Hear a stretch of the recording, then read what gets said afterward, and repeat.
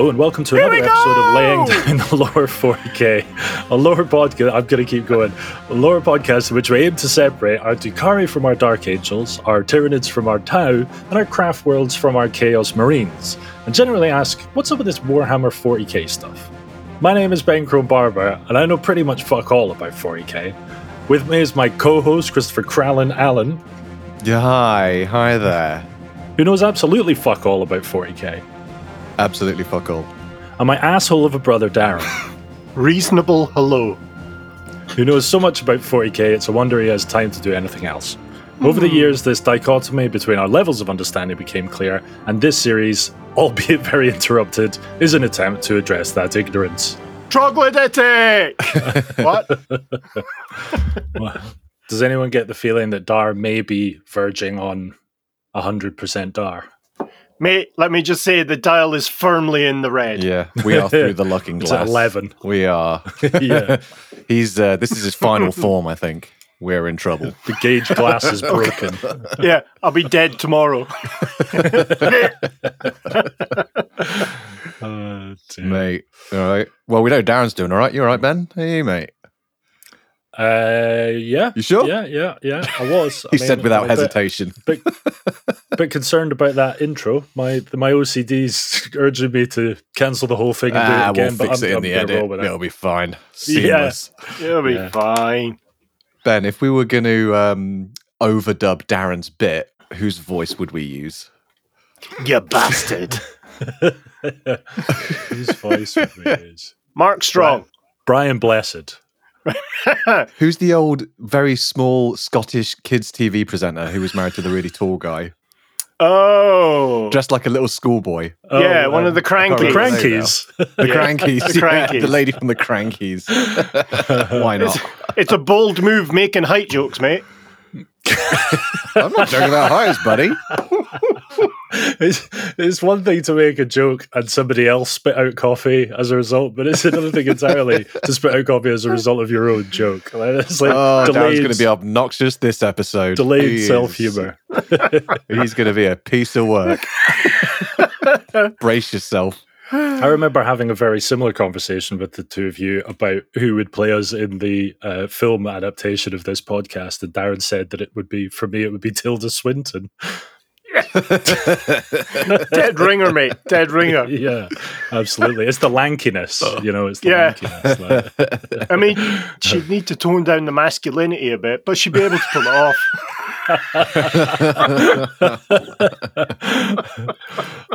Right, before we move on, the usual requests for support, which we do so comfortably. Big thanks to all of our Patreon supporters. You guys are the soapy tits. If you're not part of this merry band, and by some weird twist of fate you actually make it to the end of this episode, you can click on the Patreon link in the description, and you can sign up today for as little as £3. But only if you make it to the end of the episode. Only if you make it to the end of the episode. If you sign up before, we'll set Darren on you. And he will be at 100% when he comes after. It's terrifying. So this will give you access to our Discord, so you can join our little international group of 40k lovers. But there's also fantasy lovers on there. Yeah, there's also old world guys on there. You don't have to talk to them when you come on. If you only like 40k, it's totally fine. You don't have to speak to We've whole sections devoted, well, we have 3 channels devoted desperately to but there are 3 40K. whole channels. 3 whole channels. And you can just blank those other fuckers, let me tell you. I mean, I remember maybe about 2 of them, and every now and then I get a notification going, hey, I can't seem to access my thing. Go fuck yourself. To all of our old world listeners, he loves you. He's at 100% Dark. It's like Russian roulette when he's at this stage. Who knows what's coming? Right? You wanted a relationship with me? This is what it's like. If you don't fancy a subscription but you want to support the show, there's a ton of other ways you could do that. Just click on the support us link in the description, where you'll find all of our affiliate links and other support platforms. You can even buy us a coffee. Did you know that was a thing? Dar, I think you knew that was a thing. I do, yeah. They can buy us a Did coffee. you set that up?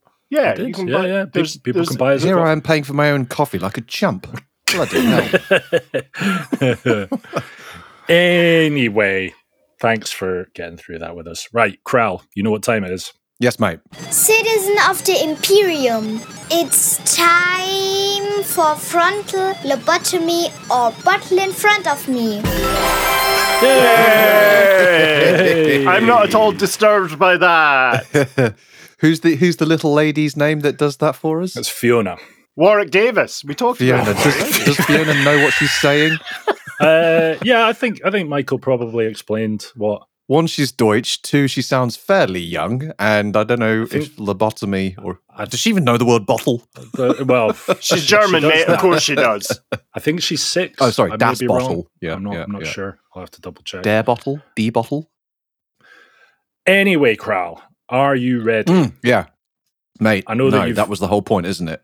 I know I know that you are I know you've probably listened to the last episode like a cheating bastard, but that's fine. It's okay. Okay, here we go. Yeah. How big yeah. is a Chaos Space Marine warband? How many Chaos Space Marines are in a Chaos Space Marine warband? An average war. An average. Oh, shit. They can be as big as a regiment, can't they? How big is a regiment? Darren? No. Okay. But what is a warband? They're about yay big. How many can fit in that space? For listeners, he's About holding this his big. hands up for the average penis length. That's it, yeah. Oh, shit, that's 7 the mil, average? right, Ben? Massive. Massive. Yeah. This is a wide-angle camera, Ben. It's fine. It's a fisheye. I grade that distance as about 3 Swintons. I have no flipping idea. No number springs to mind. I have no inspiration. Okay, let me just shoot at the shot in the dark. 100. It was 50 to 100, Chris.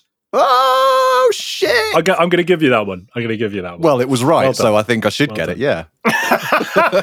You got exactly the right answer, so we'll bend the rules. We'll let you. Thank you, Ben. I mean, for being so next time generous. you need to be even more exact. Yeah, exactly. Yeah. Next time you need to say what the answer I've got written here and not something that's a part Yeah. of it. You said 50 to 100. The answer I have here is 50-100.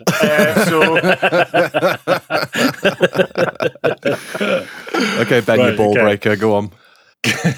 Name the Chaos Space Marine chapter who were cursed to hear the voices of the dead. Wasn't the Rainbow chapter, that's for No. sure. They were awesome. They were funky as fuck. The Voices of the Dead. It wasn't the Word Bearers, was it? No, it was. Okay, it wasn't one of the legions. It Or the wasn't one of the big names. No. thousand Sons? No, it wasn't one of the original No. Legion names. It was it was a new name. Let's call it. It wasn't. Okay, it was one of the new. Oh God, who knows? I barely remember the old ones. Okay, Shot in the Dark, the Kumquat Legion. No, it was the Crimson Go on. Slaughter, or the Crimson Sabers, as I think they were used to be called. Anyway, okay, no worries. Whoa! How's it written down in your notes, Ben? That's the important thing. It's written down Thousand Sons. Oh shit, you got it right. Did I? No, it was the Crimson Slaughter. Oh. Idiot. Pulling my leg, you bastard. Right. What planet did Angron's Legion become Space Marines? No planet I'd want to visit. I have no idea. Ben, It's Deshea. he's correct. Deshea. Yeah, he's Deshea. correct, yeah. Yeah. Right, moving on swiftly. Yeah. Kral, what is the ultimate goals, plural, of many Chaos worshippers? What's their ultimate goal? The ultimate goal is for chaos to rule the universe. For them as individuals, though, within that process. For them as What are they individuals. trying to achieve? I don't know, to submit themselves fully to whatever chaos flavor they're but into. then what happens? How do they... Ascend. I Okay, don't know, yeah, to go with that. Demonhood. Yay! Yes. Oh man, powers of deduction. Fucking get in, Kral. 50%. Brilliant. Wait, what? The first one being a guess, First one was a guess, but it was... and then I managed to work out the other Yep. ones. Way, or the other There we one. go. Cool, brilliant. Nice. All right, I look forward to the bottle lobotomy. See, it certainly seems like that's what's coming. Okay. So we've suitably mangled Wicked. that. Would we, Yeah. Well, I thought that went very well. I have no notes whatsoever. Darren, this is all just a setup to make you look excellent. Yeah, exactly. This is You're this is welcome. what all these entries You for. are welcome. Yeah, exactly. So what are we? Did you mention Where we're going? Where we're going in this episode? Last episode, We did not. No. This episode, which will probably be self-evident given all the marketing and the file name and the images we'll post, is all to do with the Aeldari. Hooray! Yeah. Space elves. Ooh. Space elves, my dudes. Our first non-Imperium. Well, Chaos was non-Imperium, but I kind of feel a bit familiar with Chaos already for obvious reasons. So, Aeldari. Known. So in the next 2 episodes, we're going to cover 4 flavors of Aeldari. This episode, we're going to cover Craftworld and Exodite. And then next episode, we'll cover Drukhari, the Dark Eldar, and Harlequins. I had to draw a line somewhere, and that's where I've chosen it. So if you don't like it, there's nothing I can really do about it. Is everything okay at home? Podcasts are available. What? I know this is probably getting ahead of it, but those 4 groups that you've just described, they sound the first 3 sound massive. The Harlequins strike me as quite a small. Are they quite small in terms of total size compared to the others? They are, yes, is the short answer, but they're very powerful. If you could imagine them as a cross between Clowns, the SAS, and Timmy Mallet. That's really what we're going for. And amazing. For non-UK based listeners, just Google Timmy Mallet and sit back. It's quite a ride. There's going to be a lot of Googling in this episode. We'll be taking notes. Google. The Aeldari, a fallen race, is really what they are pitched as in the current 40k timeline. They have existed for millions, if not billions. It was millions of years, and I have to make sure. They either were created or evolved or became allies of the Old Ones when the Old Ones existed at the dawn of recorded time. They were involved in the War in Heaven, which is the Great War between the kind of Old One collective and a mystery evil race. It was the Necrons. It was totally the Necrons. And the Necrons who are not from Necromunda. Maybe. Okay. So they had the Aeldari ended up with a galactic empire spanning the galaxy. That was the galactic empire was the clue. So the Aeldari have existed in some state for about 60 million years, and they have ruled the galaxy for a significant portion of that time. You said they ruled the universe. In what sense? They were just the apex species. They actually ruled, as in they were dominating. They're out conquesting. What kind of rule are we talking? Basically, they owned space. They could do anything they wanted within the corporeal world. They used the webway, which was a construction of the Old Ones, to be able to travel instantaneously from planet to planet or from craft to craft, depending on where the web gates were. They were able to control not only the orbits of planets, but the orbits of stars and the positions of stars within a galaxy. So they very much treated the galaxy as living inside a giant bonsai tree that they tended, and they could move around and adjust. So they could literally move planets into habitable zones in order to then populate. That's cool. Yeah. So were they unchallenged in terms of largely unchallenged, and this then feeds into their collapse.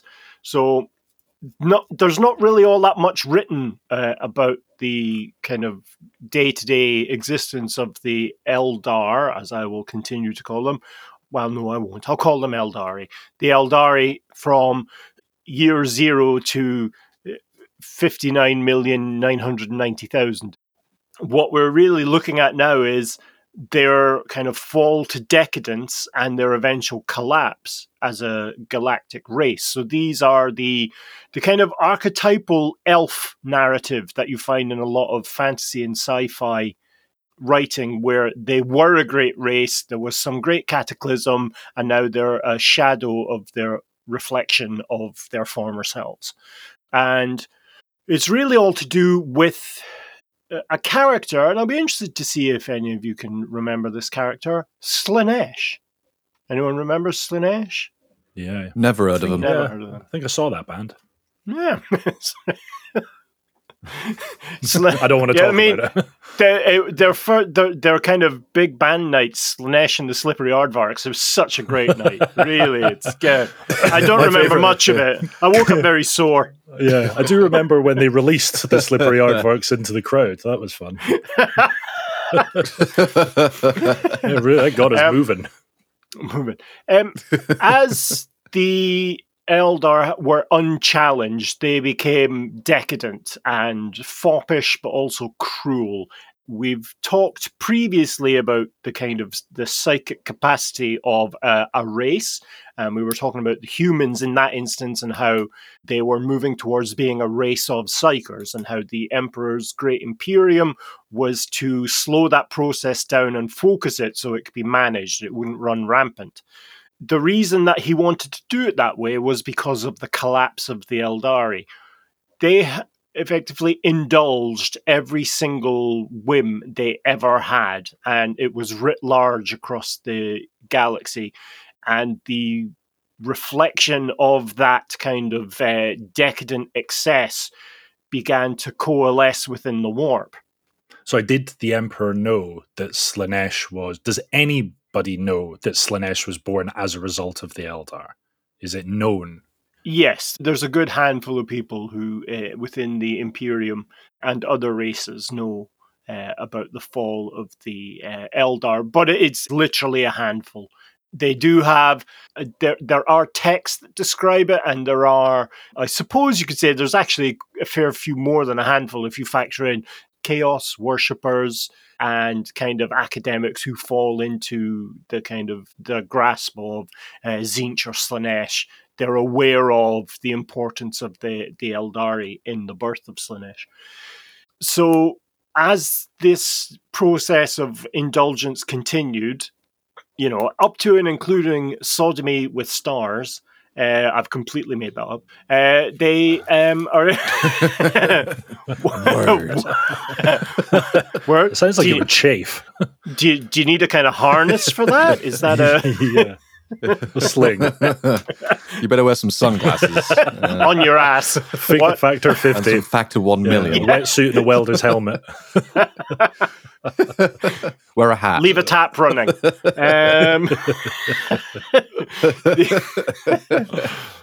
This all built to a horrific crescendo where the kind of spiritual angst coalesced within the warp and gained sentience, which is a word that's taken me 3 years to be able to pronounce properly, which brought about the birth of Slaanesh as an entity, as a kind of an awareness, as a consciousness. Mr. Chris? Creation of Slaanesh happened then. Did the other 3 big ones already exist? Yes. Nurgle, Tzeentch, and Khorne, were they already a boot? Yes, they were. Doing their thing? They were. Yep, okay. How did they feel when a new big player came on the scene? Was it something did it take them by surprise? Did they have to adapt? Or are they kind of always aware of these energies and emotions, and when they just kind of manifest and coalesce into a, for lack of a better term, a physical thing, you know, in the form of Slaanesh? Yeah, how did the other 3 respond to that? How does that fit into the the chaos pie? The understated response would be they didn't respond very well to it, because those 3 had divided up the warp between them, and suddenly they had all lost a section of their own power, which had then been factored into this coalescing being. And so where there were 3 of them vying for kind of supremacy, there was now 4. So they lost a third of their power each in terms of Good math. Good math. Thanks very much. But is that actually? I'm on 9 coffees so far this morning. You can tell. Yeah, it's only the 9th coffee that gets you to that 110% dar. Yeah.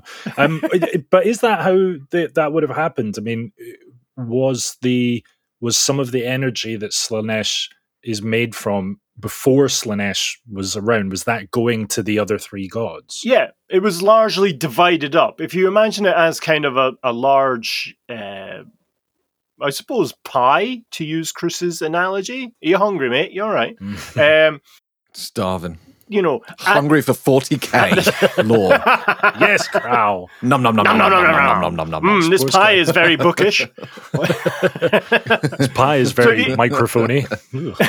If you can imagine the center, the middle of the pie, looking down upon it, taking a planar view, that's where you have no doubt that area belongs to Nurgle or to Tzeentch or to Khorne or whatever. But as you get out towards the edges, it's a bit more kind of it's a bit kind of risque in terms of, well, I mean, he beat that guy to death, but he had a massive hard-on when he was doing it. Is that really Khorne? Yeah.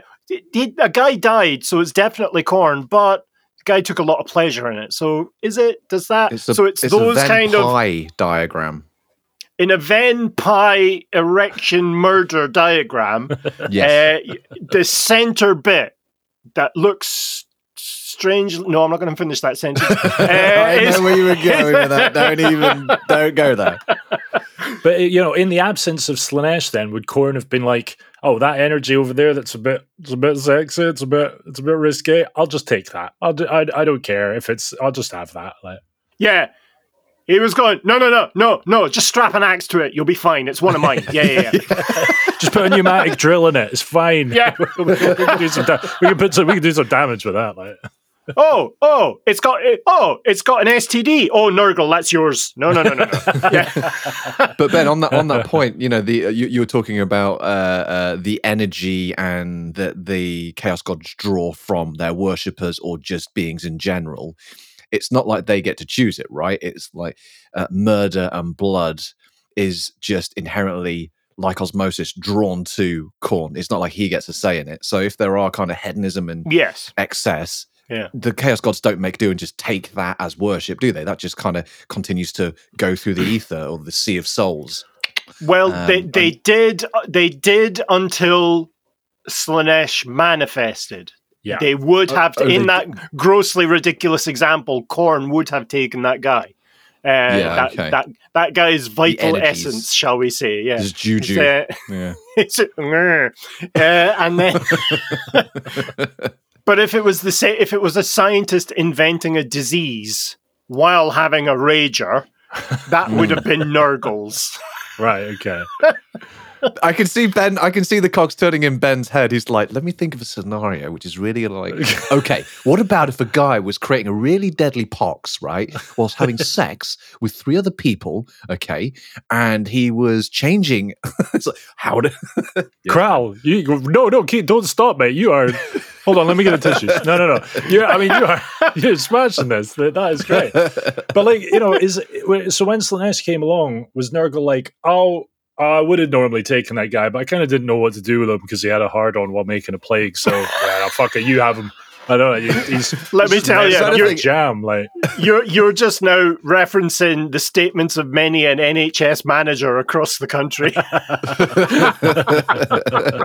If anything, Darren, it sounds like Slaanesh was doing the guys a favor. The other Chaos Gods a favor. Yeah.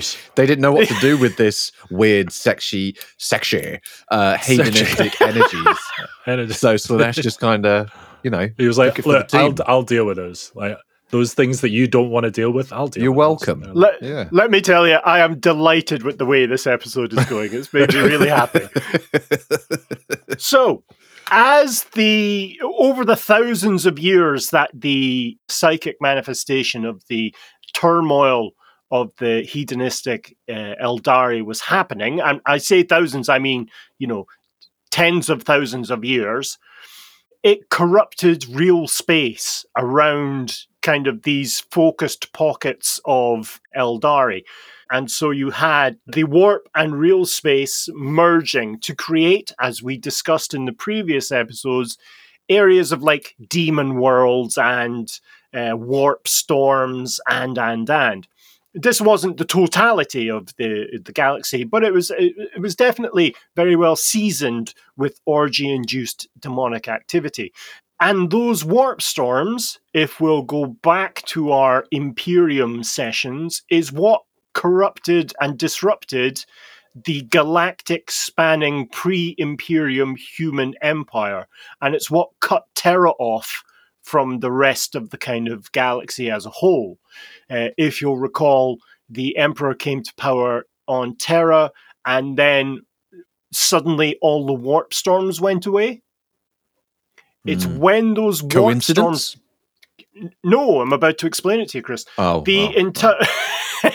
So all the warp storms disappeared because all that kind of roiling sex energy manifested itself within Slaanesh, or as Slaanesh, and so all of that energy was pulled across the galaxy into the sentient being of a new god, and the birthplace of that god was the original home systems of the Aeldari race. That area of space was drawn completely into the warp, and you can still get in and out of it in there in the warp storm itself. But that is just like the Aeldari do. Yeah, and that is the Eye of Terror. That is the area of the galaxy where as we discussed last episode, the Chaos Space Marine legions fled to, because that's where they're able to commune with their gods and their demons directly. So basically, yes, the Aeldari fucked Slaanesh into existence and created a space anus where all of the evil can go and do that. Yeah. Wow. I ran out of analogies. I'm sorry. I ran out of analogies. You did fine. That was the Eye of Terror is Slaanesh's or Slaanesh's. Slaanesh? Slaanesh.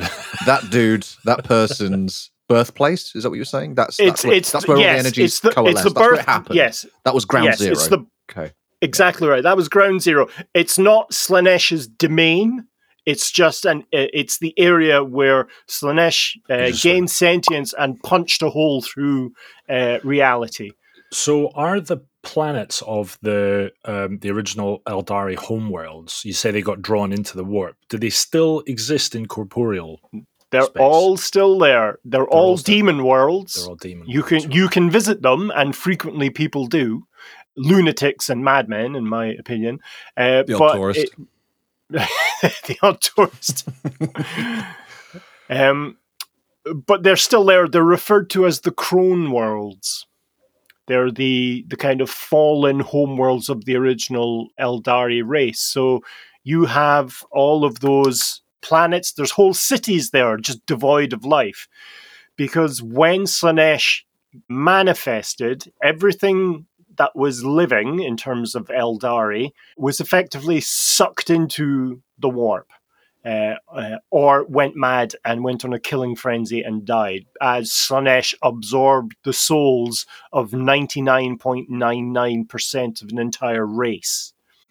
So the Aeldari that still exist are, a fraction of 1% of the original Eldar race. What kind of numbers are we talking about? Hundreds, at least hundreds. Hundreds, okay. Numbers of whom? The Aeldar, like how many before and after. Exactly. How many souls made Slaanesh, and how many are still alive? There's no real hard and fast number, but we're talking less than 1 billion galactically for Eldar. So not a huge amount. Are still alive. Are still alive. Right. Okay. Which means there were billions, if not trillions. Yeah. Yes, billions, if not trillions, of long-lived, decadent people and died. So, Mr. Chris. The creation of Slaanesh by the elves. Did they regret that? What were their reaction to it? Obviously, it changed things forever. Yes, it did change things forever. The Aeldari, thank you, Chris, not elves, were able to... they're a mournful... Well, aspects of them are mournful beings. Certain others are not and continue in the way that they existed. And that really comes down to the way the 4 different Aeldari factions moved forward. And it would be interesting to touch on that just now.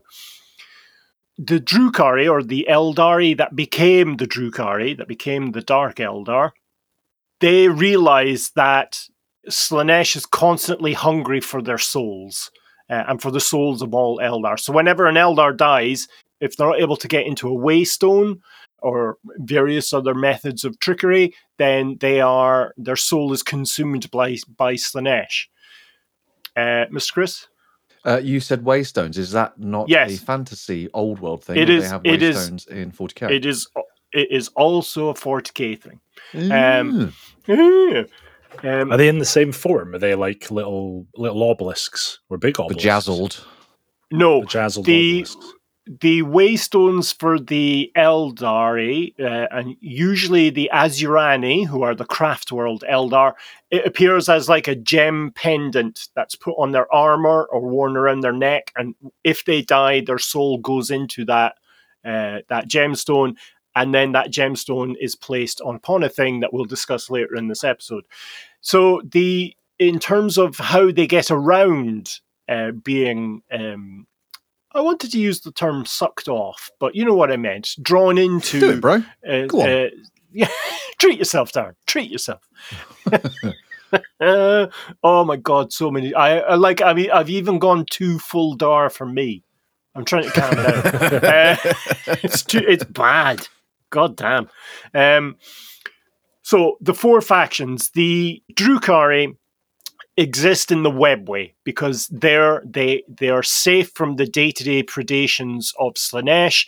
However, they have to restore their souls because they're in the warp. They've got a low... How would you say it? There's a kind of low pulse drain on their souls, as their soul stuff is kind of unraveled and pulled into the warp via the webway. They replenish that through torture, through the pain of others. And so they come up with excruciating tortures for the slaves that they capture. And the energy of the pain and the anguish, it kind of tops up their battery. So a haggard Drukhari, a haggard old-looking Drukhari, if they torture enough, will be able to, in fact, look young and vital again, and be young and vital again. It's like an elixir for them. Wow. Both the Exodites and the Azurani, the Craftworld Eldar, they use waystones, and as we mentioned, the waystones, small little gem that is put on their armor or worn as a pendant, and if they die, it goes into that pendant, their soul goes into that pendant, and then they place their soul stone on either the Wraithbone core of a Craftworld, which we'll discuss this episode, or the Wraithbone world tree spirit of a Exodite world. They're in fact the same thing, and so you end up with this large kind of sexy tomb of svelte Eldar souls. Mr. Chris? that last step of the process, after they die, their soul goes. They don't do it themselves, stone. Chris. Somebody does it for them. It sounds like someone needs to carry that for them. Yeah, that needs to be done by a mate. Yeah, okay. Yeah. So do they have like apothecary guys who go around like the battlefield and pick up the stones when they're done? Oh, any Eldar can pick it up and stick it on and return it to the associated Craftworld or Exodite planet and put it on the core. Mr. Chris? Can the enemies of the Aeldari pick them up and either use it themselves, or use it as kind of like negotiating ammo or anything like that? Only if they're aware of what it in fact is. There's a lot of waystones that are just kind of held on mantelpieces in the Imperium, found on an old battlefield. They're none the wiser. They don't know what's in it. No, they have no idea what's in it. It's just this nice-looking Xenos artifact. But they will eventually be hunted down and returned. And if that happens, would the soul of the Eldari, would they be sentient, like just sat on the mantelpiece? There is a Of some level of governor being like, sentience, yeah. Let me the fuck out of here. Yeah. What happened? What would happen if the stone was destroyed? Like if it was smashed or something? The soul would immediately transfer to the warp and be swallowed by Slaanesh. There is quite a good story within one of the codices where a howling banshee, a type of Aeldari warrior, is killed, and the demon of Slaanesh plucks the waystone from their armor, cracks it between his claws, and drops it into his mouth and absorbs the soul of the like a raw egg. Yeah. Puts in, and the way it's described is that the demon shivers kind of in the same way I shiver when I have a shot of tequila. Do you know that kind of that kind of idea? The shimmy. Wow. Yeah. Yeah. Then does the walk into the dance floor dance before the groove on. Pick up ladies. I've just got a vision of this kind of Slaaneshi bar where there's a demon walking around with a bandolier of waystones and saying, give us some money, you can have one of these. Hot and pants. And like, shot, flaming shot, flaming Eldari song. So during this process of corruption, we'll call it moral corruption, or existence without consequences, really, is what we're talking about here for the Aeldari. They were able to do whatever they wanted, so they did. It became clear to kind of space travelers, or those Eldar who really only visited the home world every 100 or so years, as we would reckon it, that something was up, and that every time they revisited, the worlds were getting worse and worse, more cruel, more decadent, a lot of towers in the shapes of certain body parts, not pinkies, carry on. And they kind of saw the writing on the wall. They could sense this kind of bad vibe, in quotes, not only on the planets, but in the space around the planets that they called their homeworlds. And so some of them decided, we should probably do survival prepping here, because this is headed in a bad direction, and we may want to just have a life outside of this type of civilization. They weren't aware of what was going to happen. They just didn't want to exist in the same way as the bulk of the Eldari race. Mr. Chris? You might have just answered it then. Who are you talking about then? Are these like the everyday Eldari that kind of saw the writings on the wall, or this is different species? No, it's of spacefarers. Yeah, it's the Aeldari.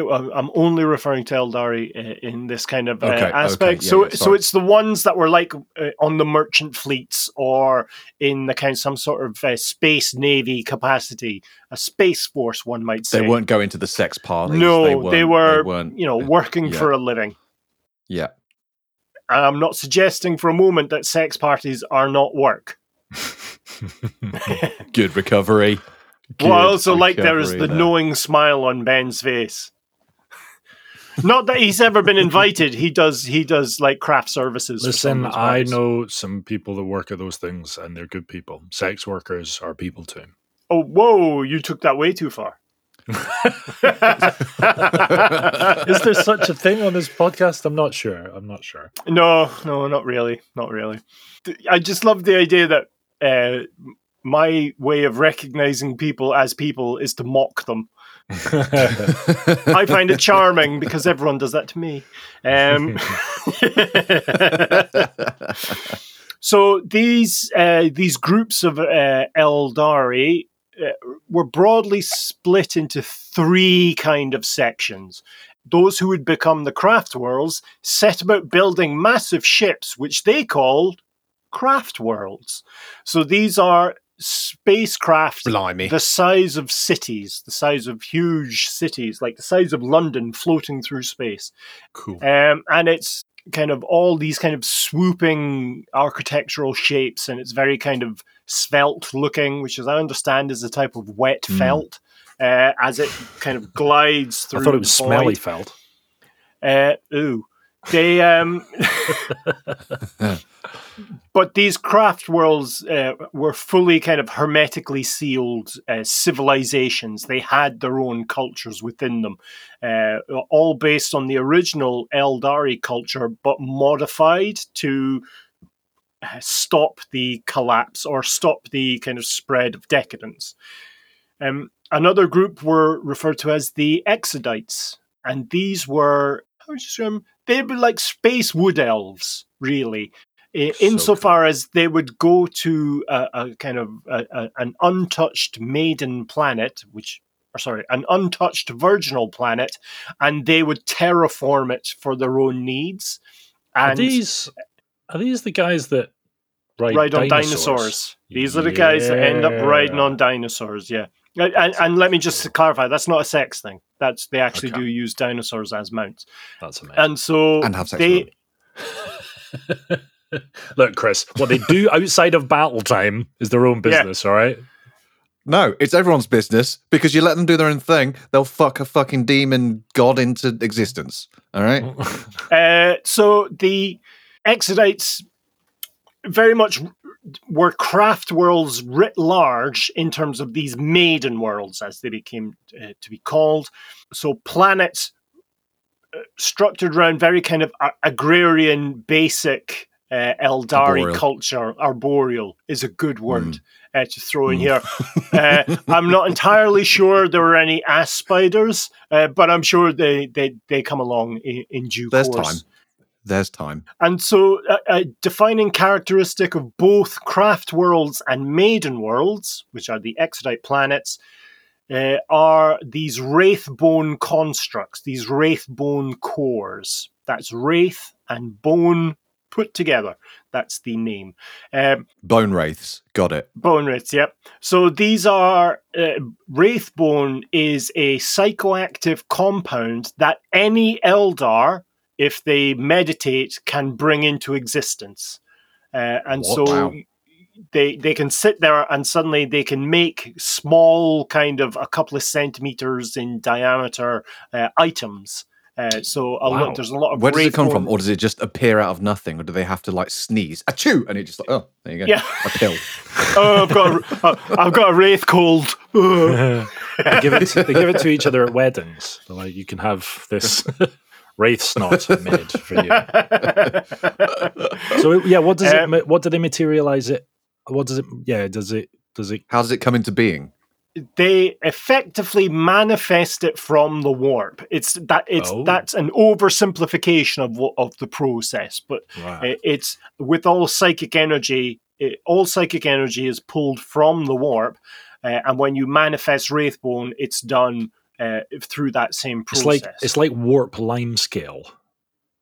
It's just kind of a byproduct of the use of psychic energy. So that's strangely astute. Who are you? I wish I could manifest my Wraithbone supply into existence. I have to go and meet a guy. Raining and everything. It's like, ugh. There is I really want it. Amusingly, there is a novel where one of these kind of chaos cults come across a kind of stash of Wraithbone or a block of Wraithbone, and they grind it into powder and snort it. Wow. Good times were had, or was it the worst evening ever? Oh my god, you end up with such a head. You get the post-Wraithbone drip. It's awful. Yeah. Ugh.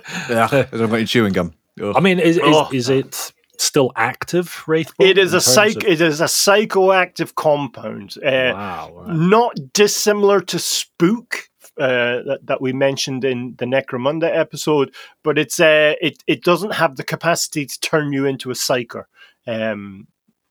Under certain circumstances it might, but all the high, none of the come down. That sounds great. Yeah, it sounds great. In craft worlds, and indeed in Exodite worlds, you have these chaps and chapesses referred to as bone singers. And what they're able to do is they're able to manifest larger and larger constructs of Wraithbone into reality. And it's these guys that make the Aeldari dreadnoughts and the Wraith Lords, I beg your pardon, and Wraith Guard, which are interesting venture into necromancy for the Aeldari. That's interesting. So they're like construction workers almost. Yes, in a way, yeah, because they're the ones that build and repair the actual infrastructure of Craftworlds and Exodite worlds.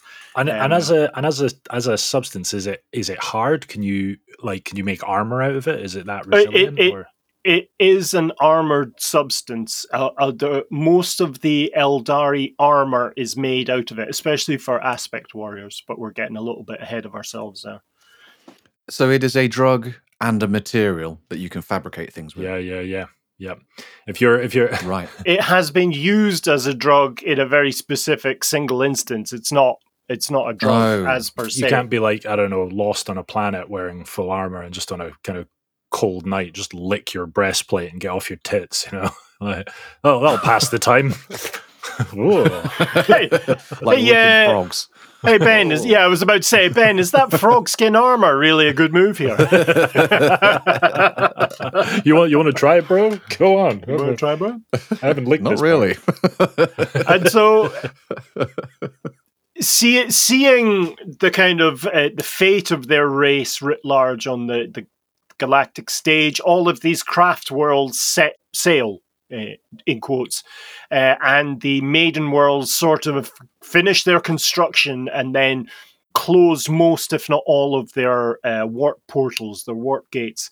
And so when the collapse came and this kind of supernova of awfulness emerged from the center of the Aeldari homeworlds, they were relatively protected. They still went through a great deal of spiritual, emotional, maybe sexual, who knows, turmoil. And once the kind of storm abated, it was revealed that not all of the craft worlds were able to get away. A lot of them were caught within the rapidly expanding kind of supernova of Slaanesh. And a lot of maiden worlds were kind of terraformed a little bit too close to the home worlds. So you see a lot of maiden worlds scattered around the galactic rim and also the kind of more easterly parts of the galaxy as you're looking at a map of the Imperium. The craft worlds seem to be sailing continuously away from that point. From the Eye of Terror. And I mean, you wouldn't you? The clue's in the name. But they would have had no way of knowing how big that kind of none at all effect would have been. None at all. They didn't even know what was going to happen. They just knew something bad was going to happen. They knew something bad. Exactly right. They got a bad feeling, or they got a feeling that there was some bad mojo coming. Yeah. Aeldari intuition. Aeldari intuition, and indeed it did. There was bad mojo. Bad mojo was had. I bet there was a lot of "I told you so." Do you know what? You're the king of segues here, Chris, because that's exactly what I'm about to talk about. How did they change their culture to stop themselves, A, from falling into the grasp of Slaanesh, and B, to be able to live a life where you weren't in danger of having your soul sucked through your spine? And I think we should maybe start with when this all happened. So, craft worlds as they exist today within the 40k setting have existed for 10,000 years, which is an interesting number because that's also how long it's been since the Horus Heresy. And indeed, the Great Crusade, and thus the Horus Heresy, was only possible with the fall of the Eldar and the kind of creation of the Eye of Terror there, because that gave the Chaos Forces instant access to the real world, but it also effectively wiped out the kind of ruling galactic race and allowed humanity a somewhat easier time during the Great Crusade when the Emperor was trying to bring back the Imperium of Man, or the Galactic Empire of Man, which would become the Imperium. Mr. Ben. 2 questions. Did the Great Crusade encounter the Eldar during the expansion? It did, yes, yeah. And you say that the Craftworlds have been around for about 10,000 years. Were they around? Surely they would have had to start building the Craftworlds before the Eye of Terror creation. I mean, there would have been 100 to 1,000 years before the actual fall. The Aeldari, who would become the Craftworld Aeldari, kind of started that process. Right. Okay. Yeah, but when you're able to psychically manifest only like 2 square centimeters at a time, building a city takes a while. Yeah. Are the whole cities made of wraithbone then? Every kind of hard surface is wraithbone within an Aeldari. So there are some exceptions. They have some very nice teak countertops. And there'll be China teapots. It's wraithbone accented with other materials. Can the material be? Is it just like stone once it's made? You can carve it into the shapes you need, or like if you were making like a pavement, let's say in one of the Craftworlds, does it need to be brought? Does the wraithbone need to be kind of brought into the corporeal? It needs to be manifested in place in the shape that you want it to be. More the latter than the former. So it's described in the lore as being sung into shape by these bone singers, which I often thought would be an amazing porn name. But how we've gotten back onto Slaanesh again, I don't know. But it's a good point, well made. Yes, these Aeldari bone singers do in fact sing their buildings into existence and other things with wraithbone.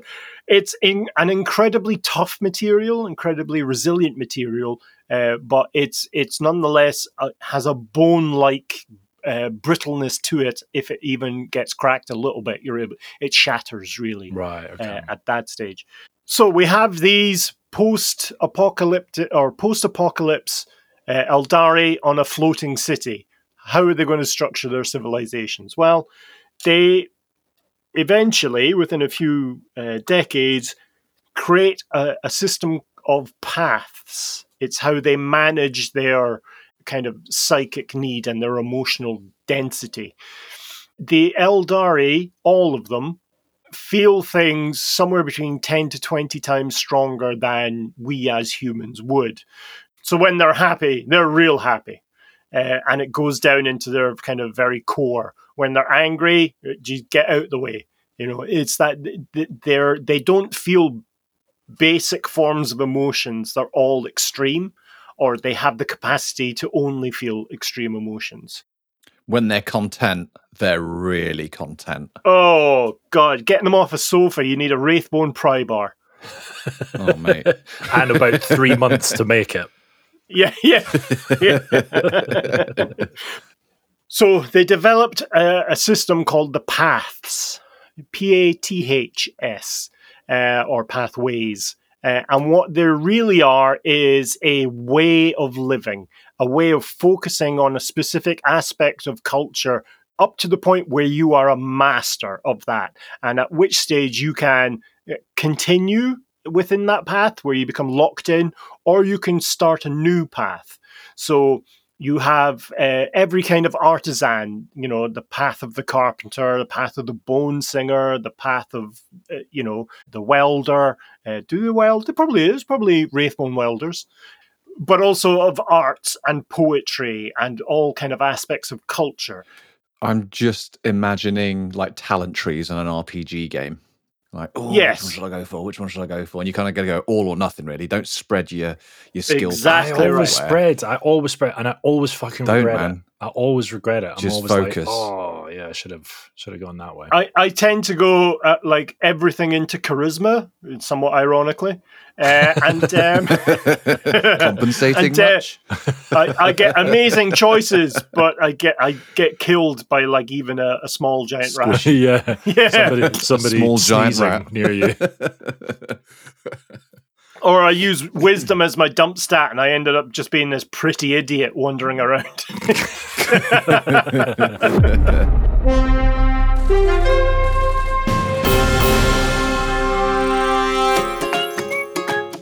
Hello, and welcome to another episode of Cooking with Waystones. I'm your host and all-round sexy, good-time guy, Slaanesh. That's right, it's me. Hello. This week, we'll be looking at a classic, scrambled Aeldari. First off, you'll need to collect some waystones, but not any old waystones. They need to be collected from the bodies of freshly deceased Aeldari who died in an excruciating but sexy manner. Perhaps shot in the head by a sniper with a hard-on, or even just a simple, frisky throttling. Excellent. Good. Now, keep them on your mantelpiece for at least 2 decades, and if anyone asks about them, just say you think they look pretty. Once matured, take each individual waystone, pop it between your teeth, and give it a little crunch. This will release the Aeldari goodness trapped inside, just bursting with flavour. Yummy. Now, just pop a handful into your soul blender, add some rosemary and thyme, the recently admitted sins of a human sex slave, a smattering of freshly picked newborn wangs from Wang World 7, and for that special mushroom undertone, some orc jizz. Now just give that all a little sugar. Wonderful. Splendid. Once fully sugared, slurp it into your pan which you've had preheating at a sexy 360 million degrees. While cooking, remember to continually fold the soul mix. This will help to scramble the souls and keep them moist. Yeah. Now these can be served on their own as a lovely winter warmer. Brrr. Or if you want to spice things up a touch, you can take inspiration from my most devout minion, the grated demon Guy Fieri. Fry the whole thing in Jägermeister and garnish with raisins. Fantastic. Nice. And there you have it. Another absolute peach from my cookbook. Waystones. They're just really, really great.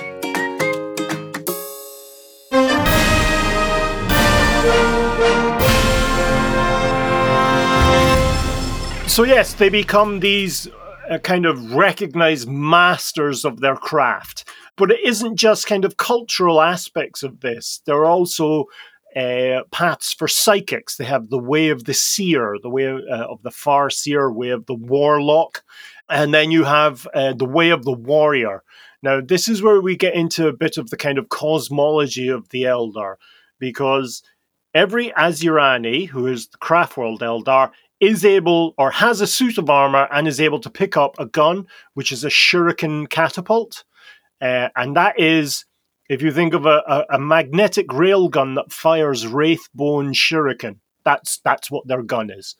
Okay, because I was thinking something with a bit of shitty elastic. I was like, that sounds dangerous. You don't want to holster that loaded. You can't do wraithbone elastic because once you let it go, it just stays exactly where it is. It's bone. Who designed this gun? Also, it took you 3 months to make it, by which point your target's you're already dead. You're already dead. Yeah. So there is a level of citizen soldiery going on with the Aeldari. Brackets. Does that sound familiar, fellas? Close brackets. But they do have a dedicated aspect or dedicated path of the warrior focused purely on the, and I'm going to use this word in quotes, aspects of warfare that are endemic within all warfare, like stealth, close combat, shock and awe, the kind of basic veteran kind of skills you need, jump pack troops for flying troops, and heavy weapon troops. Each one of those has their own path within the kind of broader scope of what's called the aspect warriors. See what they did there? That's very clever. So you have, for instance, the aspect of the destroyer, of the kind of dragon, and those are referred to as the fire dragons. And these are Aeldari troops, heavily armored, who carry flamethrowers and melta-guns, the kind of microwave fusion guns that can melt anything in front of it. You have warriors focused on stealth and close combat, who are referred to as the striking scorpions. And these are green-clad or green armor-clad Aeldari with shuriken pistols, chain swords, and they've got something called a Mandy Blaster, which is on their helmet. Oh, yeah. They have this rig that fires Just needle. fires MDMA Good at times. people. Yeah. The crowds are like, shoot me, shoot me. Yeah. Boom, boom, boom, boom. Mr. Chris, go on. You said that legions of the flamers and the heavy melter wielding units. Are they all in one unit? Because if I was a general, I'd probably spread those around. I'd probably have one flamer per squad. Do you know what I mean? I wouldn't put all my combustible units in one basket, as it were. Yeah. So, yes. So, the kind of basic Aeldari troop type, which are referred to as the Guardians, you have Guardian Defenders, which have ranged weapons, and the Storm Guardians, which have close combat weapons. The Storm Guardians do have access to flamers and to melta-guns for squad support. What I'm referring to with the Aspect Warriors is you have an entire squad armed in that fashion who are, the best of the best in terms of soldiers who you can send on specific missions to take out specific targets and fill roles, which is why they're referred to as Aspect Warriors, because they master a certain aspect of war. So if you had them on the tabletop, would they move around as a squad together? As a single squad, yeah. You wouldn't split them up and have, like Chris said, like one, you'd have a squad made of like one scorpion dude and then another flamey dude and then a guardian dude. No. They operate in concert. That's not to say that there are not mixtures of aspect warriors or aspect temples, as they're referred to, who don't work well with each other. Like you have what's referred to as the Dire Avengers. These are the kind of the SAS of the Aeldari, in quotes, who are real kind of veteran soldiers, and they combine quite well with other aspects. In fact, work quite well with most aspects. The jetpack troops are the kind of swooping hawks, and they have each aspect temple has a specific way of arming themselves. So the Dire Avengers have shuriken catapults, and their leaders have certain types of power weapon. So they're able to pin an enemy down, say, while the swooping hawks, who are equipped with kind of quite high-powered las guns, but they also have grenade packs on their thighs. So when they fly over a troop, they can drop grenades directly onto them. So awesome. Then, yeah, pop, pop, pop, pop, pop. Pop, pop, pop, pop, pop. I'm just looking at the pictures of them now. Like, they're so colourful. Like, compared to a lot of the other miniatures, they just seem to be like really vibrant, bold colours, like primary colours. They're not afraid of being shot, are they? They are not afraid. Yeah. Well, say what you like about them, they look fabulous on the battlefield. Were you sure a bullseye sigil on your chest is a good design? I don't give a fuck. So if you had like an army of them, would they still all be painted in the separate colours, or would you? Yes, because they are. You have to think of them as religious warriors. They're not really, but that's their kind of specialism is based within the mythology of the Aeldari race. Gotcha. And that all comes back to a being that we'll discuss. Well, probably discuss it now. Is they have a bloody-handed god called Kyla Mensha Cain. Now, I wonder, lads, if you've ever heard it. Or Cain for short, exactly right. Have we ever come across someone like that? No. I've tried. So at the heart of each craft world, there is a shrine where a sliver of the essence of an actual god exists, kind of either standing still or sat on a throne. It depends on the craft world. This is a piece of the broken god, the broken bloody-handed god Cain, Kyla Mensha Cain. Cain became broken at the moment that Slaanesh manifested.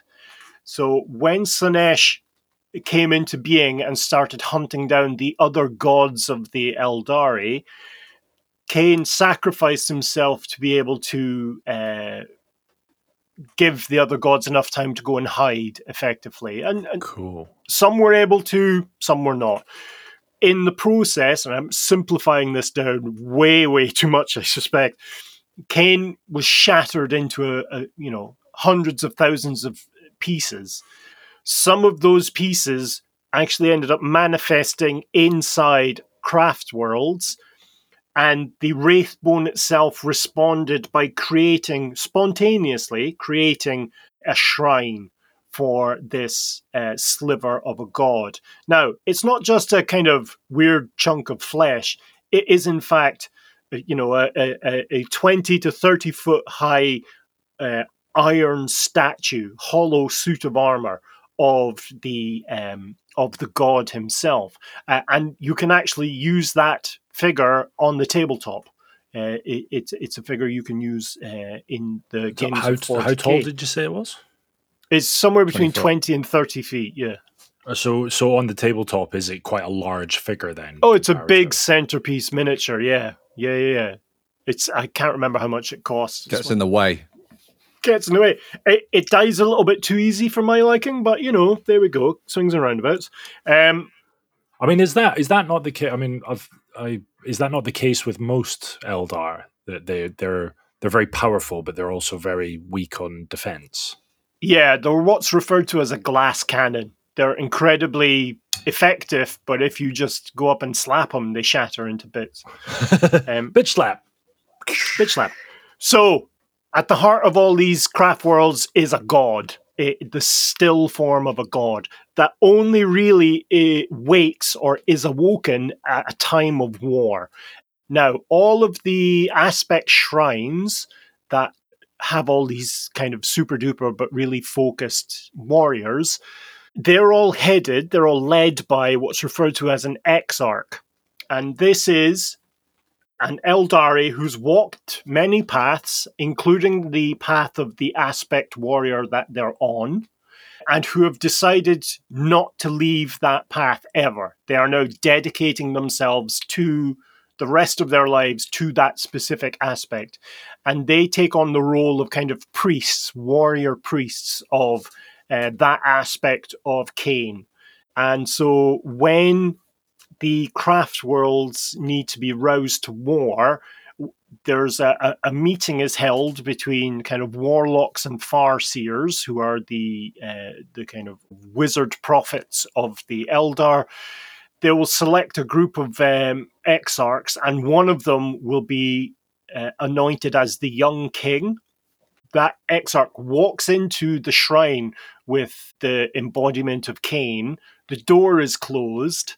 They hear horrific noises, screaming, crying, giggling, maybe some really bad drum and bass, who knows? And then the doors to the temple of Cain are flung open, and out comes this walking kind of idol of a god who has their molten kind of core heating up their iron skin, so they're glowing this kind of horrible red, but their hands are dripping with blood. Who knows where from? The young king. But it eternally drips. It drips forever. That sounds inconvenient. Yeah, and there's no remains of the young king anywhere. How the statue is brought to life, no one can say. But when it comes to life, it is as if it is Cain itself. Wow! And right. When the doors are opened, every Aeldari on the Craftworld knows that they are to go to war footing. So they all, they dust the bone dust off their bone armor, and they get their bone guns, and they march the little bony asses down to the marshalling grounds. Bone this, bone that, bone that, bony, bone. Get to it. All the aspect warriors then put on ritual face paint and don their helmets. Interestingly, with the aspect warriors, when they don their helm, they are able to subdue their own individuality, and all that's left is the kind of manifestation of that aspect that they're embodying. So the swooping hawks effectively act like really angry falcons, and the striking scorpions take on this kind of scuttling arachnoid style movement. The howling banshees, which is another aspect, they are kind of warrior women for the most part, who they're able to use their vocal cords and amplifiers within their helmets to paralyze the nervous systems of foes as they attack. And then we have I've mentioned the Dire Avengers and the Fire Dragons, but you also have the Dark Reapers, who are smaller squads of black-clad Aeldari who use rocket launchers to destroy enemy emplacements and that kind of stuff. There are other aspect warriors. One of my favorites is referred to as the Warp Spiders. And these have teleport backpacks and guns that fire clouds of monomolecular wire. So they're able to bamf into a position, spray it all down with wire that if you move, it just kind of cuts you into millions of little pieces, and then bamf out. But they're named after an animal, in quotes, which is effectively a small wraith spider. And these are wraithbone constructs that are able to merge into the wraithbone cores of Craftworlds and Maiden Worlds. They kind of enforce the implicit racism of the undead by being able to eat renegade Aeldari spirits or of demon spirits that make it into the wraithbone core. Oh, cool. Well, like like little caretakers. Yeah, little caretaker spiders. Little nanobot. Yeah. Well, not nanobot, but you know what I mean. That's cool. So in addition to all these fantastic warriors, you have all the usual accoutrements of war. You've got various types of vehicle. In fact, all of the vehicles the Aeldari have are hover vehicles or flight vehicles. There's no tracked or wheeled vehicles. So you've got lots of jet bikes, lots of Vipers, which are jet bikes with a heavy weapon mounted on the back. You then have various types of hover tank, various types of airplane. But I think the most interesting aspects... Airplanes that hover? No. Get out of town. Yeah. No, actually, no, you're right. Those ones are wheeled. You then have... Those ones have tracks. But the most interesting aspect of if you excuse the pun, of the Aeldari system is their use of what we would consider necromancy. So they have what used to be referred to as dreadnoughts, which are these in the Imperium. If a warrior becomes mortally wounded but still is seen as a heroic figure, their remains will be interred in an amniotic sac inside of this walking kind of death machine. Oh yeah, it's they the have sack inside of a box, inside of a slightly bigger box, inside of another guns, sack, inside of a machine. Yeah. Yeah. That one. So the Aeldari have a similar kind of construct, but it uses waystones. So what they'll do is they'll attach a hollow waystone to the wraithbone core of a craft world. They will pray to the spirits within, and a suitable warrior spirit will put itself into the waystone, and then that waystone is attached to a solid wraithbone construct. And we have three kind of variations of these. We have the Wraith Guard, which are about 9 foot tall and carry these what's referred to as D cannons or dimension cannons, disruptor cannons. And these fire bolts of pure warp energy and are able to, if you're hit by it, whatever bit of you is hit is sucked into the warp and put back. So you basically mutate to death. Or if it's large enough, you basically walk around with chunks of you missing. So sorry, it hits you. The bit it hits goes to the warp, and then it comes back. Yeah, yes, and it's then mutated. It's either mutated or it comes back differently and in a different point of space. I think, i.e., it doesn't come back. Nothing like a boomerang, though. Yeah, okay. Yeah, it doesn't come back. Yeah. Wow. Okay. And so you also then have what's referred to as Wraith Blades, which are they're Wraith Guard, but they're armed for close combat. They have axes and shields, or they have two big swords. I'll slap you. Yeah. So they're incredibly tough because it is Wraith Bone, as it were. They're like mini dreadnoughts, as we would understand them. They then have a thing called a Wraith Lord, which is what we would consider a dreadnought, and in fact is based on the original Aeldari dreadnought from first edition 40k.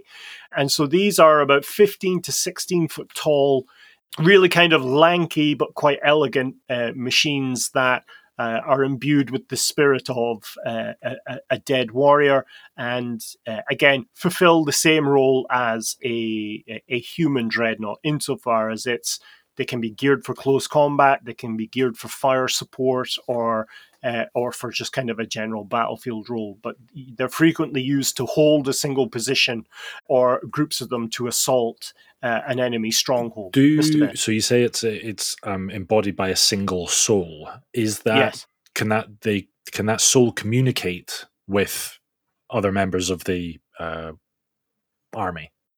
Great question. Those two types of troops, in terms, or war engines, or constructs, we'll call them, they can operate, but it's the spirit inside each of them views the world as if it's kind of a dream, like views reality as a dream. So they're effective. You can't trust them 100% to do everything you need them to do at any given time. Right.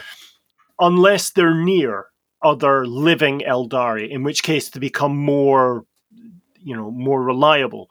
There is a kind of a caste of seer called a spirit seer who can really sharpen the focus of an Aeldari spirit to the point where it's as if it was alive and fully aware, and so on. So these spirit seers are really the kind of the fulcrum for a lot of these necromantic forces.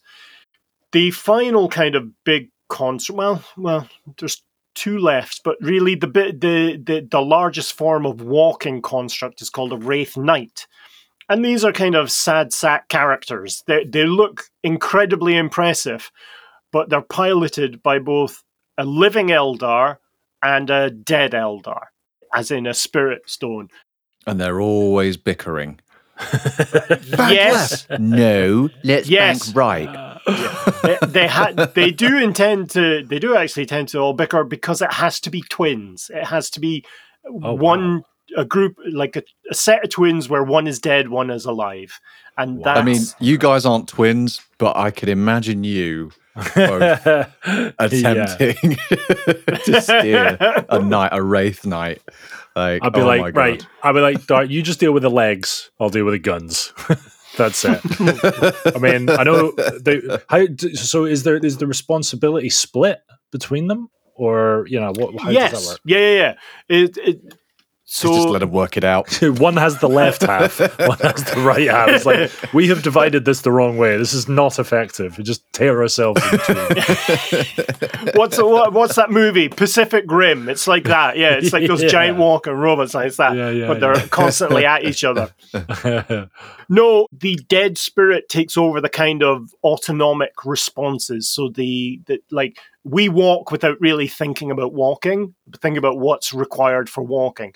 So right. the dead Aeldari would look after that, and the living Aeldari would look after the more active kind of initiative, changing battlefield situation or reactions to changing battlefield situations. Yeah. How big is it? They're like Titans, We're right? looking... Yeah, they're mini Titans.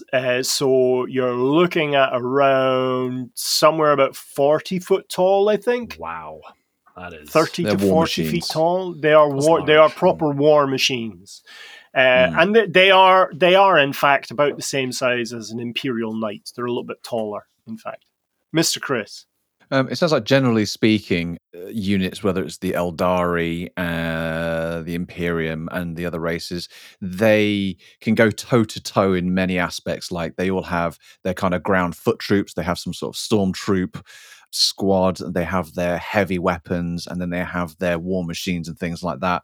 Nuances, and obviously they don't look the same, but they kind of have their own very similar setups. And, you can almost mirror the units in a lot of these races. My question is, are there Aeldari equivalent Primarchs? Ooh, good question. There are, but these are more... They would occupy a similar place in Aeldari kind of mythology than in actual effectiveness, as it were. They would hold the same kind of spiritual significance. And these are what's referred to as the Phoenix Lords. And Phoenix Lords were the founding members of each shrine of aspect warriors within the Aeldari Craftworlds. So the founder of the Dire Avengers is Azurmen.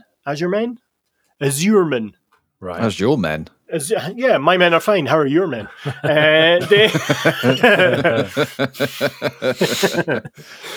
Like a good example would be Fugan, who is the Phoenix Lord of the Fire Dragons. Now, he wears, or his armor is incredibly ornate, incredibly intricate.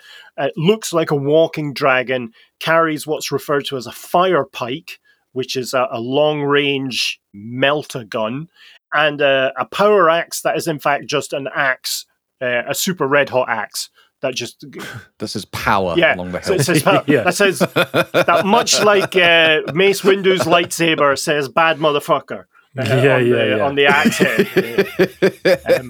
It's an axe that needs to be plugged into the mains at all times. Yeah, it's just a huge extension cable. An interesting aspect of these Phoenix Lords, I keep using aspect, is that they have multiple waystones on their armor at any given time.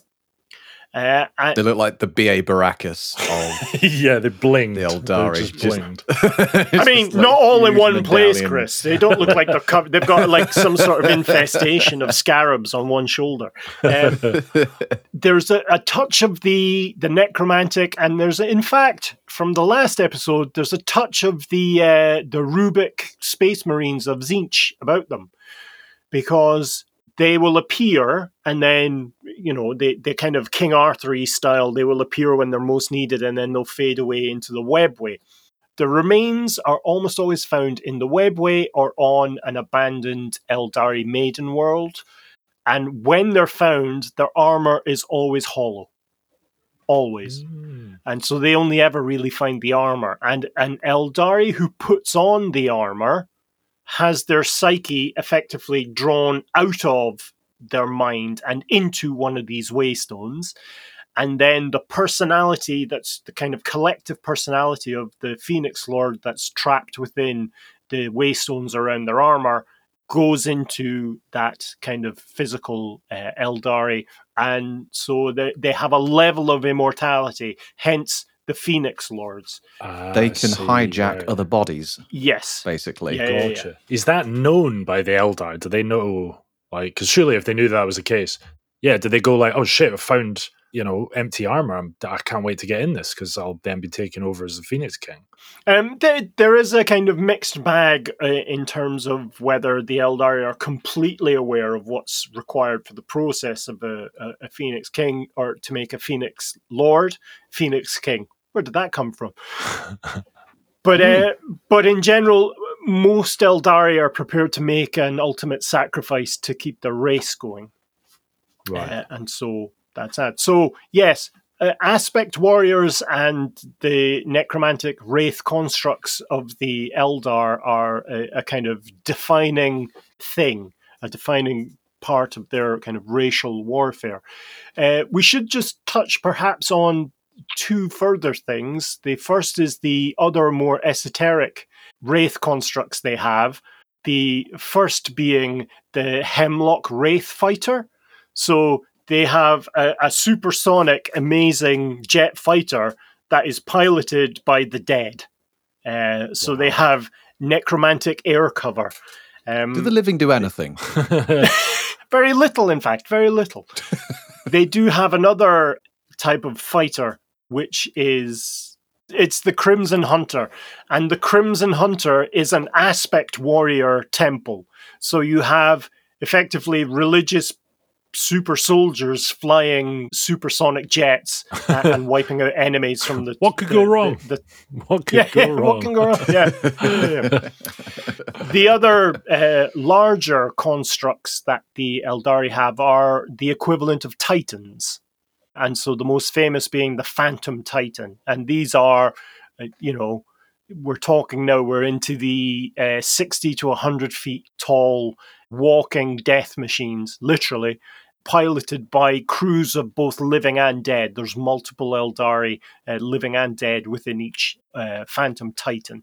And much like the human Titans, which are dedicated to a Titan Legion, a lot of most if not all of the Aeldari Titans are associated with a specific house.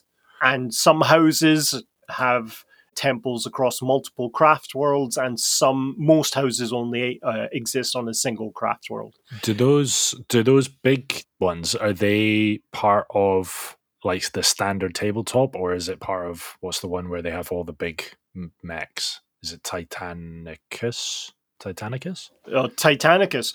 No, you can buy 40k scale Phantom Titans that tower above other things. It'll cost you like 800 quid for the mini to get it on the tabletop. But, surprisingly effective, especially if you just pick it up and smack your enemy's force with it. But like if you have like a 2,000 point army, is that going to be most of that allocation? Yes, you'd only really include it in a force where you're facing other Titans by agreement with your opponent and stuff. Right, okay. Yeah. It's just a bit unfair if you turn up at a competition with two of these fuckers. Just bonk. Let's go. Shoot my ankles, bitch. Two of these and a Hemlock Wraith fighter that doesn't have any guiding spirit that just flies into things. But in the very polite Aeldari fashion goes, well, I beg your pardon. Speaking of guidance, the final thing we'll touch on with the craft world is the path of the seer. I touched earlier on warlocks and farseers. These are the guiding councils of the Aeldari craft worlds, who, in conjunction with what's referred to as autarchs, who are the kind of non-wizard leaders of craft worlds, guide their craft worlds down kind of paths of destiny to be able to minimize the conflicts and casualties that will inevitably come their way. This is a significantly larger commitment for a specific Eldar to give to become a warlock or a farseer, which will ultimately lead either to their death in battle or their permanent, how would you describe, their permanent imprisonment within a crystal forest of former farseers. As those on the farseer path age, their body slowly turns into crystal. And so when it gets to a point where they know that they can't, where they can't continue any further, they'll go into a special chamber where their crystalline form will eventually merge with the Wraith core, so that their wisdom and guidance will be added to the collective Wraith core of an entire craft world. That's cool. Yeah. And in terms of longevity, it should be said that the Eldrad Ulthuan, is the longest lived farseer recorded so far, who existed during the time of the Horus Heresy and met with some of the Primarchs, one in particular. Cool. To try and influence not only the path of human civilization, but to kind of save their own craft world, which had just for a few hundred years existed floating through space, trying to guide fate so that they were not destroyed. And what was in any that? Real way. What was that person's name? Eldrad Ulthran. Yes, Nice. Eldrad Ulthran, who is the mightiest and perhaps most ancient farseer within Eldari history. And that farseer exists on one craft world. Mr. Ben. Can I ask a question that may betray the whole me not knowing anything? Go on then. Is Eldrad Ulthran part of the Cabal? He was originally involved in the Cabal, yes. I'll say no more, mainly because I don't know anything else. I knew that was okay. So in terms of having these lads appear on the tabletop, there are various rules within the codices for bringing unique flavors to Craftworlds. So much like the chapters of Space Marines or the regiments of the Imperial Guard, there's rules that govern how you construct an Eldar force for a specific Craftworld, or indeed for inventing your own.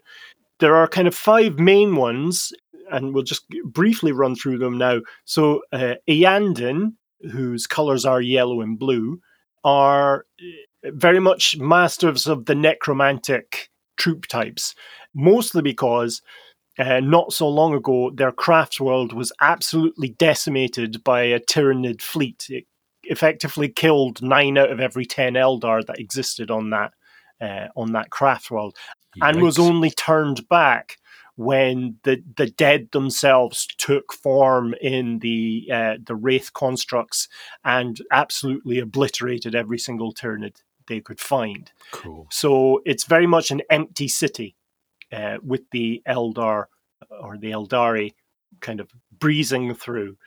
So it's a very Malorn place. That fighting force has a lot of Wraith constructs. It has access to Spirit Seers, but that gives you an idea of the type of extreme version you can put on the tabletop.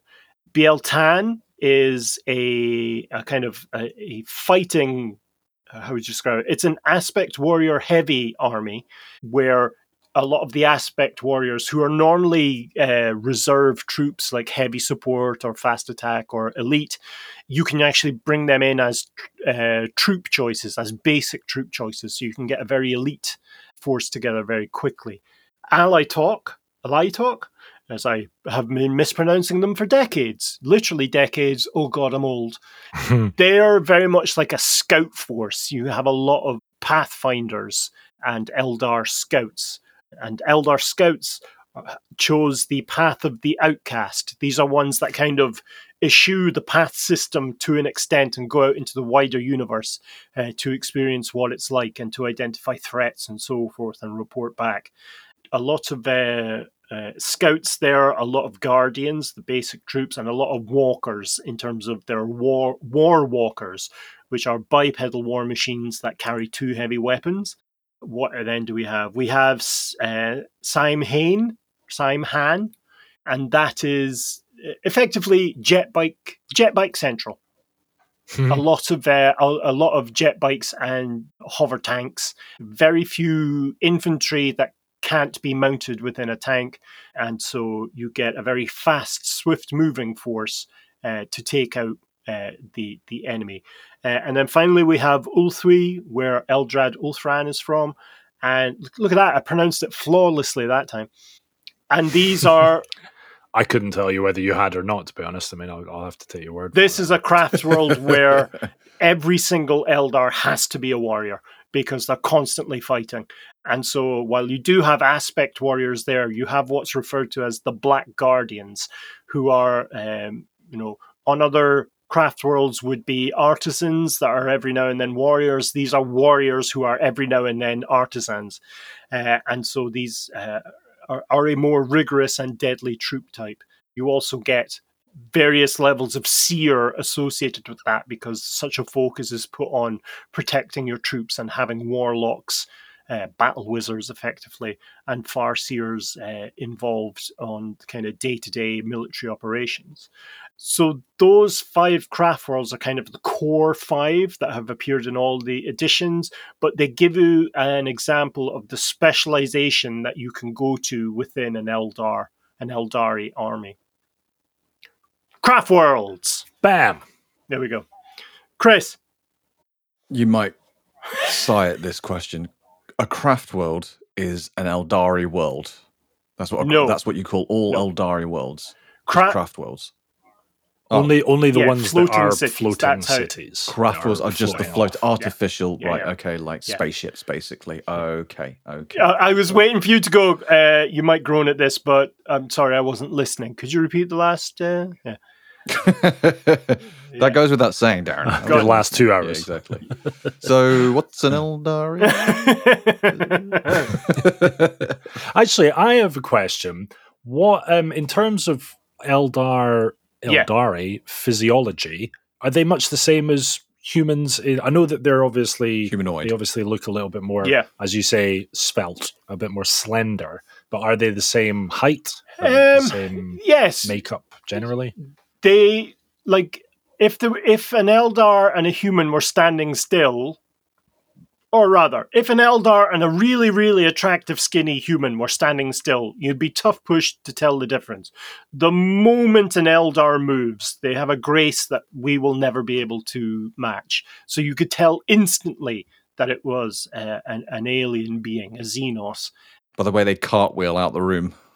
Yeah, no, It's not normal. I mean, it's an unfortunate thing, and I don't know why they included it, but they Zoidberg scuttle everywhere. It's really distracting.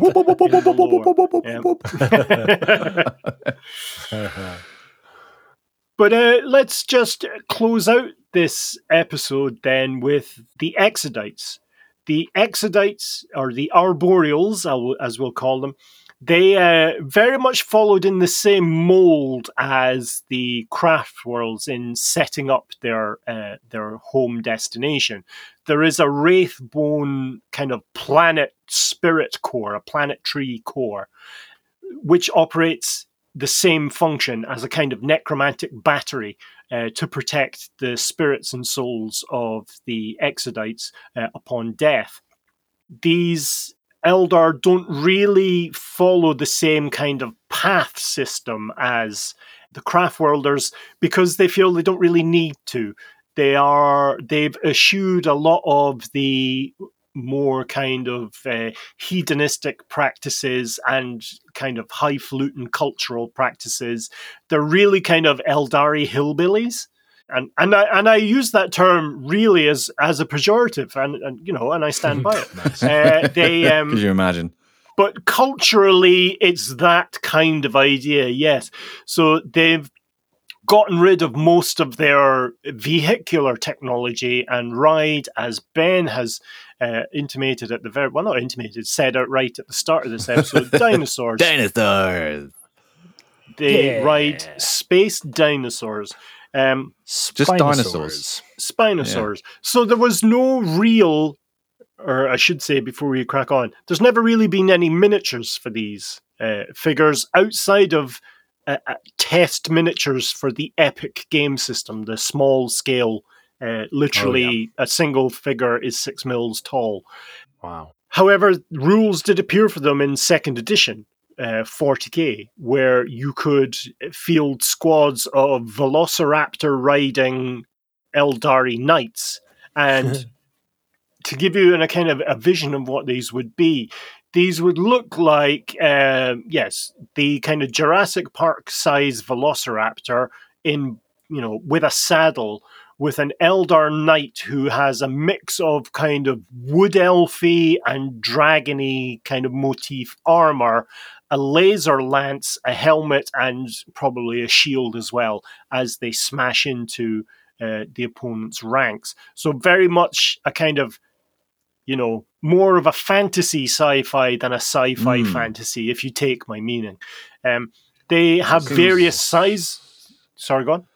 I was just going to expand on that. That does seem an odd choice of mount and weaponry when you're up against las cannons, plasma cannons, and other cannons.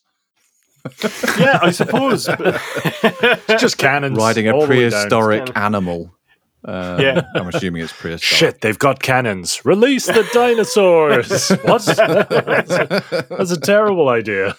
I mean, they do have. I mean, that's not the only troop type they have. That's the most common in terms. Oh, they have of a big these, fuck-off bomb as well. Yeah, okay, fine. Oh, yeah. They do have heavy weapons mounted on top of Triceratopses. They do have Triceratosis. They do have castles, small castles built on top of giant brachiosaurs or diplodocus. They also have pterodactyls being ridden into battle, not sexually, and were able to drop bombs onto opposing forces and scout ahead. So they do have a huge mix of dinosaur-based war machines. It's just more mouths to feed, isn't it? Like, they seem like the Avatar of crap. the 40k It's world. always comes down to the function with you, doesn't it? Yeah, the Avatar. I can't remember what the race is, but Avatar, and they go up against the. But how are these people paid? That's a lot of dung. That's a lot of dung to clear up. Yeah, but they're living on a paradise of a world that they've created themselves. It's very sparsely populated. There's only a handful of million Aeldari Exodites on a given maiden world, even if that many. What's the Exodite to dinosaur ratio? I would say it's probably 6-2, which is what I like to call 3-1 dinosaur. I got carried away. 12 to No, I went, is it 6-1? I said, no, it's not that many. Maybe 6-2. Wait, 3-1. So for every Aeldari, there's 3 dinosaurs. Yeah. Awesome. It's an interesting concept of paradise, isn't it? It's like, right, let's make this verdant planet and then put dinosaurs on it. It's like, well, like really kind of like the ones that eat plants, like herbivores. No, we'll put velociraptors on there. It'll be great. But they do have their own versions of farseers. They have their own versions of, in quotes, aspect warriors, but these are really the kind of dinosaur dragon knights that are more dragon knighty than any other dragon knight. And they have cities. In some cases, they have small towns that are mobile, but only mobile because they're pulled by a load of dinosaurs. Imagine the smell on that in a bad day. Do they have any kind of that like hover technology? They do have access pterodactyls. Yeah. Hover. Not flapping technology. You can hover. You can make one hover. It doesn't stay up for long. Yeah, they do have access to all this, the more highly advanced aspects of Aeldari culture. They just choose not to bother. They choose to stay away from the things that, if they can do themselves, they will, because that was the problem. The problem was with Aeldari culture before the fall was everything was, we can get something to do it for us. So you didn't have to do anything, which meant nothing. It's that, I've forgotten who said it, which really struck me. It was like about rich people, how they're never really happy because if everything is great, you can afford the best of everything. So if everything is great, nothing is good. Yeah. Do you know what I mean? Exactly. It's that nothing impresses you anymore. So it's very much the Exodites have turned their back. Yeah. So they can do all these things. They've just chosen to turn their back on. So when the different Aeldari factions and races meet up, you get fucking the hoverbike dudes turning up. You get the hover tank dudes. You even just get the regular foot soldiers just mooching along. And then you get this big fucking brontosaurus pulling a big fucking thing on. I'm guessing it's on wheels or something like that because they choose not to have hover anything. And how do the so many questions. All right, I'm just what was on wheels? What were you saying was on wheels? What the thing that these big brontosaurus are pulling? Yeah, the brontosaurus on wheels pulling rollerblades thing on wheels. That's amazing. Right? That is giant Aeldari rollerblades. It's an Exodite on a velociraptor on ice skates. God damn! Do this. A rollerblading massive Brachiosaurus. Imagine the size of the knee pads. That'd be crazy. They don't need knee pads, bro. Imagine the neck pad. The neck pad would be enormous. Pad. You've never roller skated before, have you? Whenever, look at me. I mean, I wear a helmet just for walking. So whenever a Craftworld Aeldari meets an Exodite Aeldari, they're kind of dripping with condescension because they view the Exodites as the kind of backwards hillbilly cousins of their forebearers. Yeah. They look badass. Some of these minis look really badass, but I just feel that they're at a handicap compared to the people with floating war machines and don't need to feed their dinosaurs sugar cubes every so often and treat them. Yeah. Well, I suppose in terms of the the war game, yeah, you're probably right. That's probably why there's never been huge kind of runs of dinosaur miniatures for 40k. But in terms of lore, it sort of makes sense. If you're trying to avoid the hedonism of your forebears, you need to kind of turn your back on all of that stuff. Yeah. What you'll They look find, cool. They do though, look cool. in terms of the relation between Craftworlds and Maiden Worlds, a lot of Craftworlds have portals, warp gates that or web gates, webway gates that they're able to get into these Exodite planets, into these Maiden Worlds. So a lot of the Maiden Worlds are sort of under the kind of condescending protection of Craftworlds. So if a human exploratory fleet ever lands on one of these Maiden Worlds, suddenly not only are you facing the kind of sporadic effectiveness of Dino Riders, but also suddenly there's Craftworld Eldar there shooting you up, getting you to fuck off and never come back to the planet again. The dinosaurs were just a decoy. Like, these dino riding idiots, they're not a threat. Woo! And here comes the technology. I mean, Chris, I'll be honest with you, I suspect a lot of those dinosaurs are inflatable. Yeah, exactly. Timmy malleted some dinosaurs. Timmy malleted, yeah.